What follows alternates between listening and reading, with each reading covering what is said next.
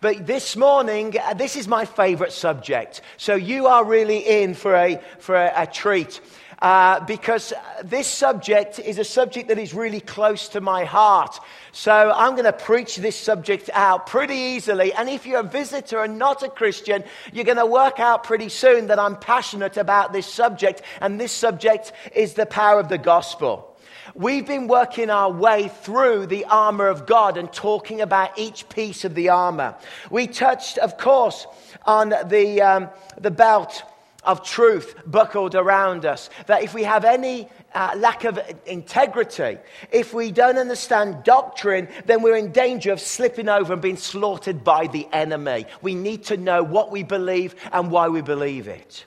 We looked at the helmet of salvation to understand the knowledge and the truth that we are saved, and that is there, and that gives us authority. It says whose side we're on, and in the ancient world, you'd go into battle and you would know by the colors of the helmet who that person represented, and we represent the authority of the King of Kings and the Lord of Lords. Still applies today. When you see police officers that pull over speeding pastors going to preach somewhere, they put their hat on and they have a badge, and as they walk towards you, that badge represents all the power of Canadian government. If you mess with that police officer, it's not the person, it's the uniform, it's the badge, it's the helmet. They have the authority, and if I oppose that Mountie at that moment, then I get all the Mounties of Canada after me. And if I oppose all the Mounties of Canada, then I get all of the Canadian forces after me. And if that fails, I get Stephen Harper and after me. And, you know, he's in Kuwait today. So, you know, that's it. And if that fails, you get the Queen, and she's lovely. So the authority of our status in who we are, and that we remember we live by truth. We speak in a renewed mind of salvation, knowing where it belongs. We are covered and have received a breastplate of righteousness that causes us to act, that causes us to receive, that causes us to be different. The word righteousness has two parts to it. It has the part whereby I receive it as a gift. I am in rags, and Christ has dressed me and given me forgiveness and accepted me because of all that he achieved on the cross. And righteousness in the Hebrew, of course, means doing acts of right things. I want to live like that and be like that. But now we move on to the shoes of the readiness of the gospel. The gospel of peace. Putting on the shoes and making a difference. That we, in our lives and the way that we are willing to say, yes, I am ready. I want to move out in the power of the gospel and allow the power of the gospel to change the world. So let me talk about this. The most dangerous thing a church could ever become, and which is the kiss of death on a church, is isolation. If we become isolated, if we become insular, if we start to look in and become a country club, and we allow ourselves to become a group of people that are exclusive and we don't welcome the community, that is the kiss of death on any church. In fact, some churches have made it so difficult for you to even go to their churches, because what they're really saying is you have to meet this criteria before you are welcome in the gathering, before you are welcome to look and see the people of God worshiping and seeing what is happening. In my own denomination, the Plymouth Brethren, we were open, but we weren't very open. I mean, we had armed guards at the doors of the church. But you go to it and you had to bring a letter. And the letter had to say that you were truly saved of somebody else. And then you had to walk in, and then they had to read the letter, and they had to check that you were able to take communion. And if you were not known to people, you wouldn't be welcomed or take communion. You couldn't just say, I believe in the Lord Jesus Christ and I'm saved, because they'd all look at you in that way and go, that was guaranteed to kill churches. And my denomination, churches died in the 80s and 90s died after died. They just died because they became so isolated, so even self-righteous in their position that they forget that the Christianity is about putting shoes on and about moving out. The kiss of death comes when we are not willing to welcome the world and we're not willing to reach the world.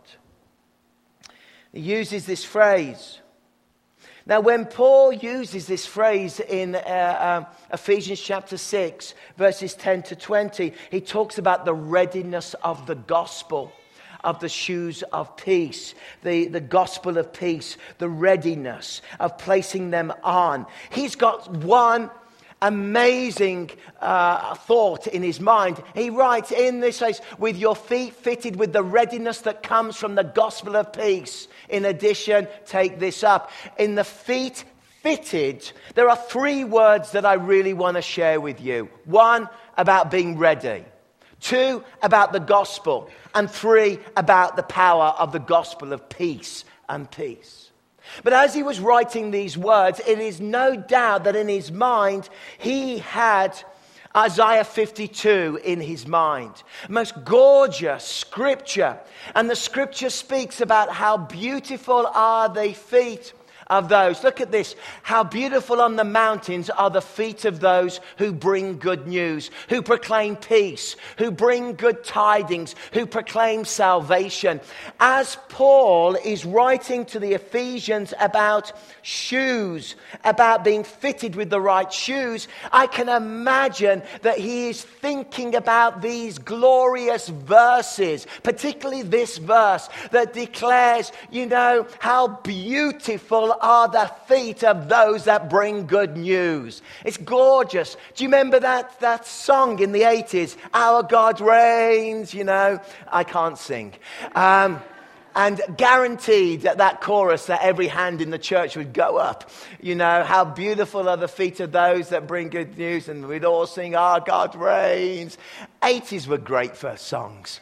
And I love that. But what it really talks about is about after a major battle has been won, what would happen is that they would send out a runner to the nation, to the towns, to the capital, and this runner would run over the hills and the mountains and would declare to everybody, the battle has taken place, we have won a great victory, we can rejoice. The most famous example is that, of course, of Marathon and in Greek history.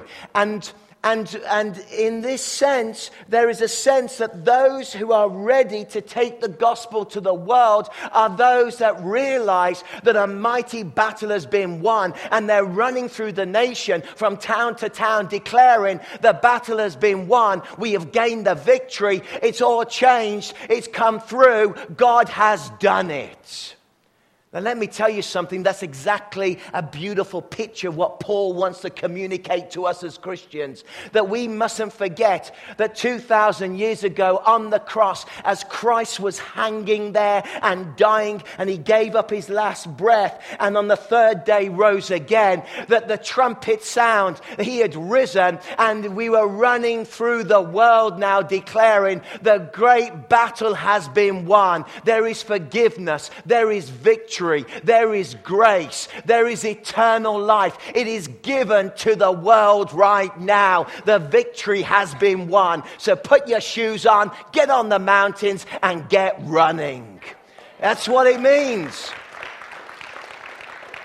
And we mustn't forget that it's about communicating a major glorious victory. In fact, the greatest victory that has ever happened on the face of this planet, Christ dying on the cross. And you may be new to this Christianity stuff. You may not understand all of this, but let me tell you, the supernova event of all history is Christ dying and rising again, because it gives humanity eternal life. It gives humanity forgiveness.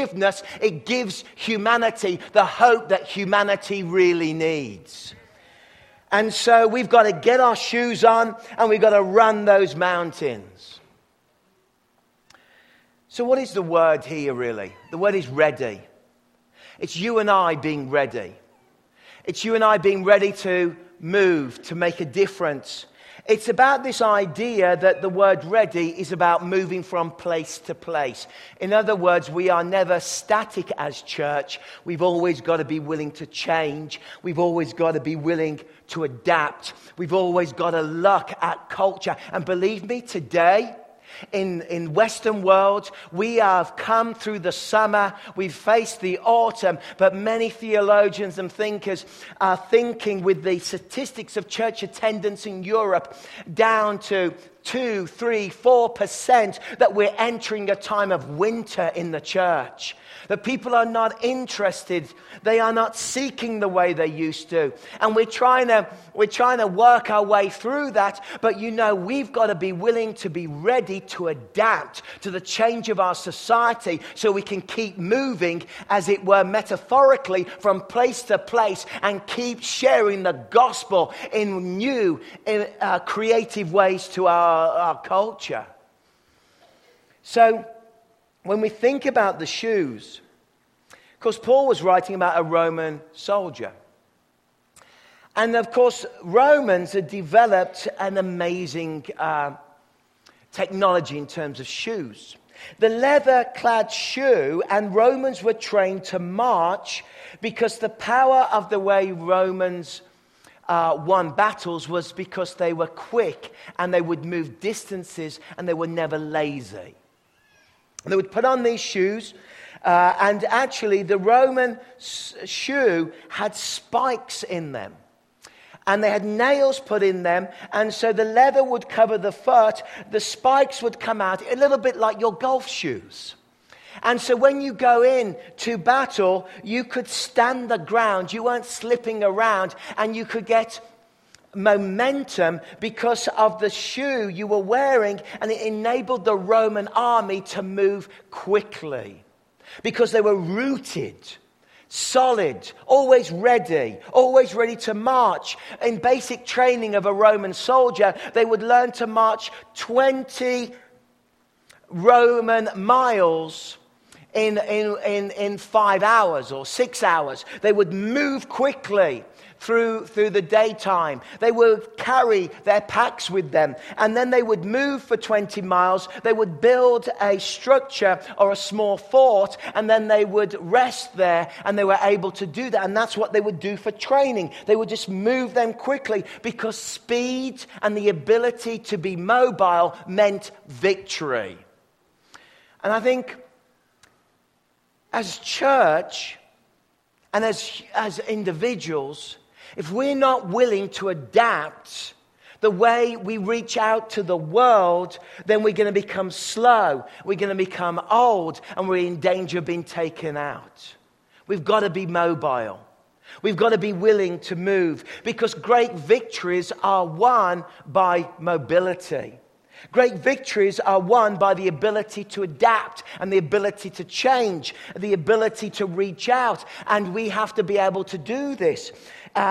This started with Alexander the Great. He was one of the most quickest mobile generals of all time, moving from place to place. Julius Caesar won in battles because of the footwear and because of mobility. Oliver Cromwell was known, and Monroe's, if you're into European history, was known because of their stealth and their ability to change direction. These great generals were able to do this.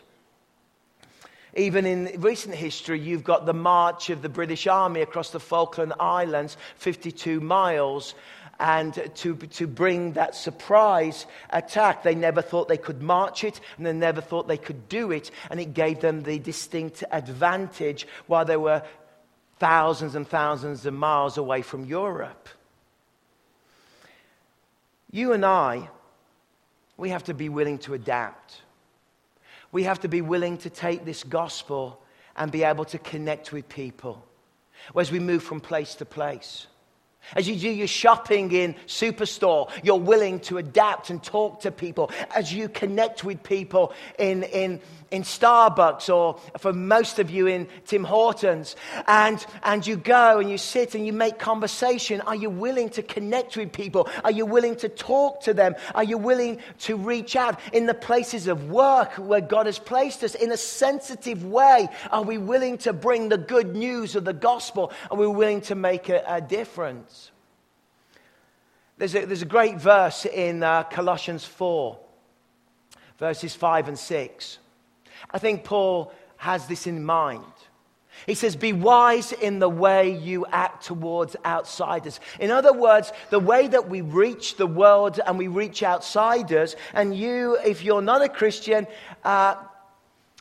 there is this shift that happens when you become a Christian, when you're outside the kingdom of God and you become part of the family of God. That's what it means. It says, be wise in the way you act towards those who are outside of faith, those who aren't Christians. Make the most of every opportunity. In other words, the Lord asks us to be really wise in how we reach people, and we take opportunity to really reach into people's lives. We don't waste opportunity, but we're actually willing to step in and talk to people. Let your conversation be always full of grace. In other words, you're not there Bible bashing them, pulling out your evangelical submachine gun and your little, Bible grenade, bang, hey, God bless you, I love you, boom, and walk away. It's full of grace. It's full of love. It's seasoned with salt. And I think for some of us, we need to learn to become more seasoned with salt. We need to learn to become engaged with people, talk with people, seasoned in conversation, so that you may know how to answer everybody. I was chatting to a guy this week who works in the oil patch and has worked in the oil patch most of his life. And I was fascinated because I had one question on my mind, because, you talk about the oil patch. I mean, I don't know what the oil patch is. I know it's near Grand Prairie somewhere. I've never been to the oil patch, but guys say, yeah, I'm working in the oil patch. And I go, yeah. What is it? What is it? In the camps.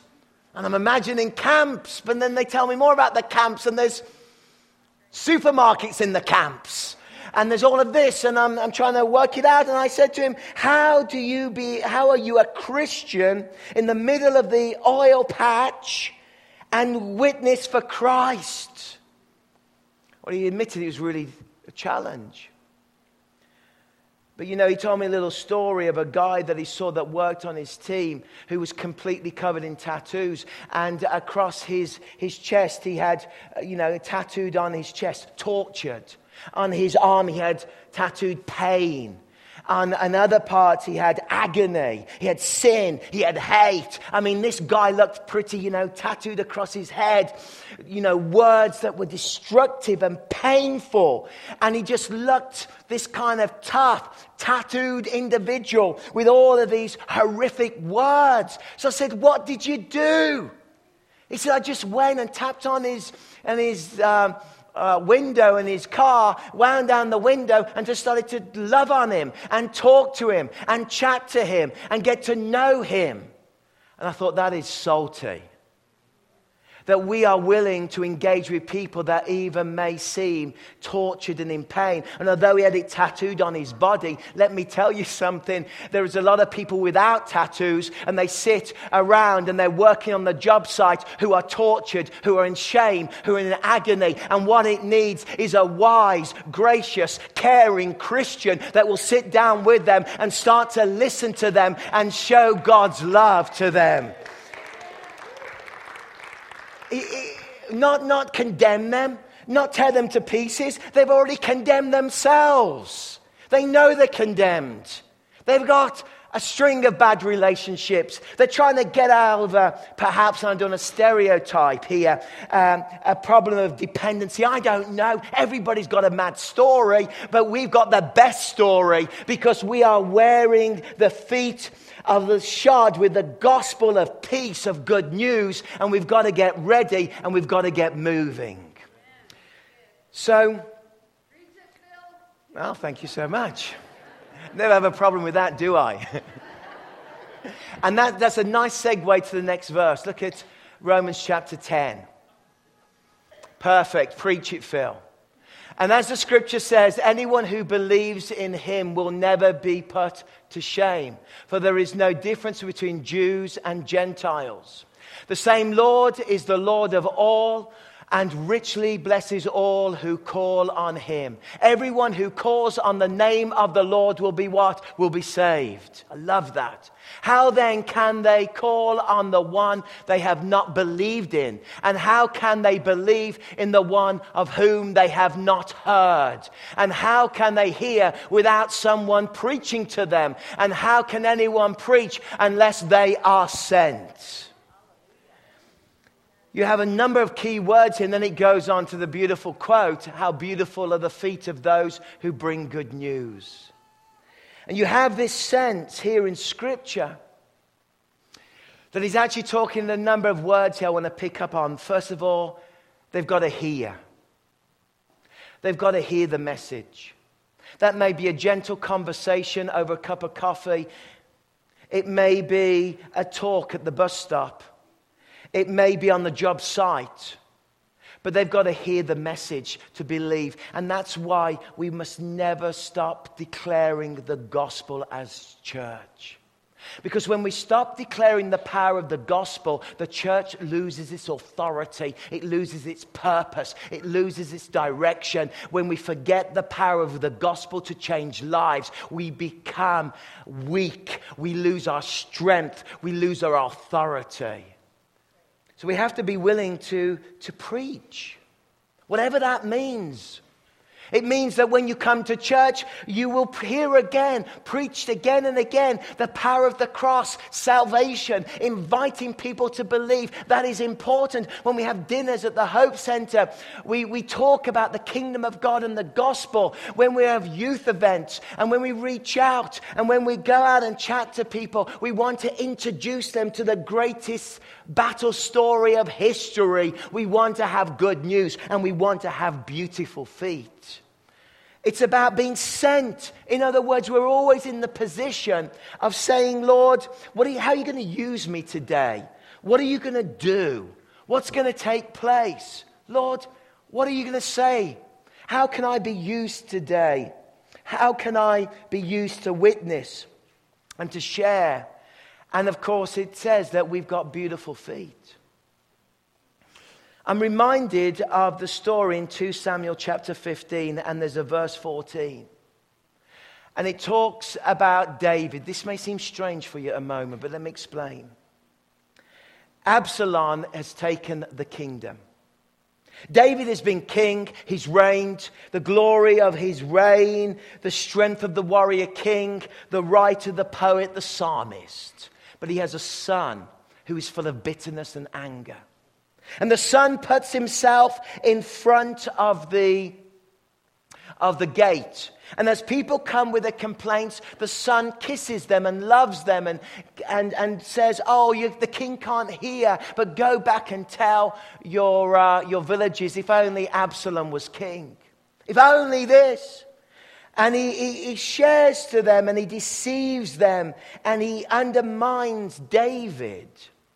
And you know, against the church, there is an Absalom that wants to take away the power of the gospel, to take away our authority, to deceive us, and to turn us into a kind of message that we preach is simply this: Jesus showed us how to live a good life. No. Yes, we live good lives, but I live a good life because I've been saved by the power of the gospel. I live a good life because I am a wretched sinner who was rescued from the fire and given life. And yet Absalom is all around us, kissing and greeting, deceiving and speaking, working, undermining the church with authority, that we become almost embarrassed at sending out the good news. Let me tell you something. There are so many tortured people with things tattooed on their hearts that they need their whole life to be washed in the blood of Christ so that they can be made new again. And so we understand here that we have to be willing to see David has lost his authority, and you get this incredible verse, I think it's verse 14, and he says, verse 30, but David continued up the Mount of Olives, weeping as he went. His head was covered and he was barefooted. He'd lost his status. He'd lost his authority. We know through Scripture that when you become barefooted, that you lose your status, you lose your authority, you become an orphan, you become a beggar, and the church must never become an orphan. We are ready. We move from place to place. We are mobile. We will change because we will make this message accessible to every person in this world, every person in Rutland, every person in Kelowna, because we have such a glorious message and we are rooted in the gospel. Why? Because Christianity is a contact sport. It's not an exercise class where you go in and you look at everybody and you do your exercise and you walk out, you never talk to anybody. And yet our churches become exercise classes, where we look at each other and we know each other, but we kind of, it's good to see you here again. You're keeping spiritually fit. You're doing it. But really what it is, it's contact. You've got to touch people. You've got to talk to people. You've got to know people. I got so frustrated teaching one church in England about how to do personal evangelism. I said to the pastor, "You've got a problem." He said, "I know I've got a problem." I said, "You've got a big problem." He said, "I know." He said, "What's the problem?" I said, "The problem is this. We don't need to teach them how to do evangelism. We need to teach them how to learn to be friends with people who are unbelievers. We have to be willing to teach. And often it's our friendship abilities that we can lack, that we become so caught up. We try and do our Christianity as a non-contact sport. Like this picture, is evil. This is the greatest game in the world, next to hockey. And they're trying to play international football in these little plastic sealed bags. Look, there's even a ball. It's hilarious. It's disgusting. It's from the very pit of darkness. It is, look at it. But that's how you are trying and I can try, and that's how the Pharisees did mission. It's a contact sport. Why? Because very simply put, the devil wants to rip souls and condemn them to eternity. The devil wants to oppose the message of rescue. The devil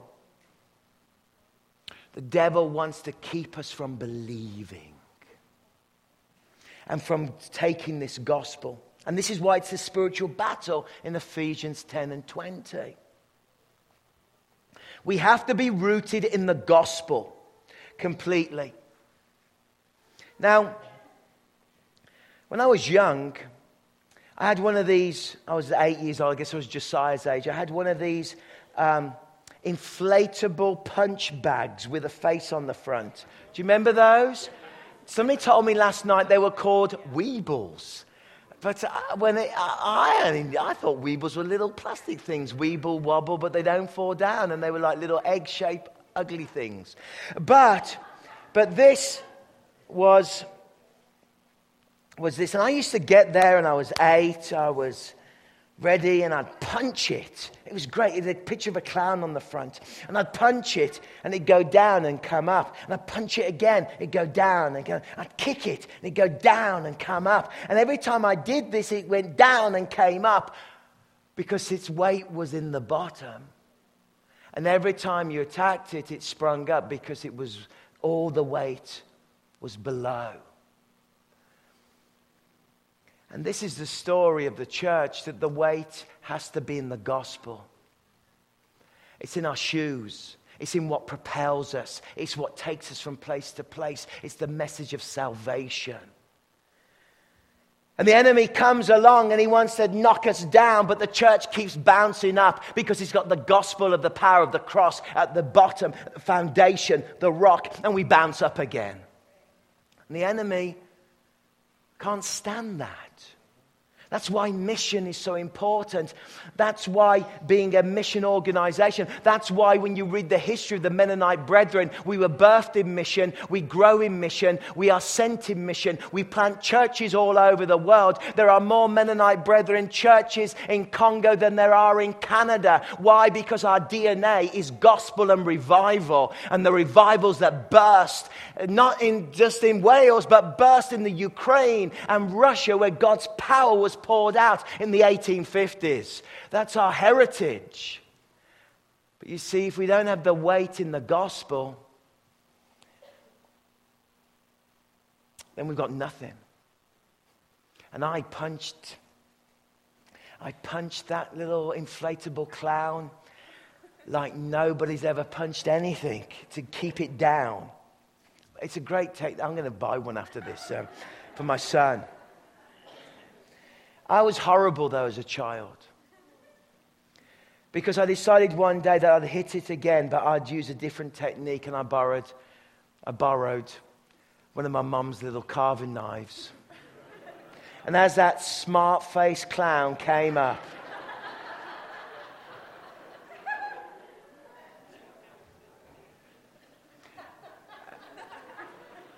it never rose again.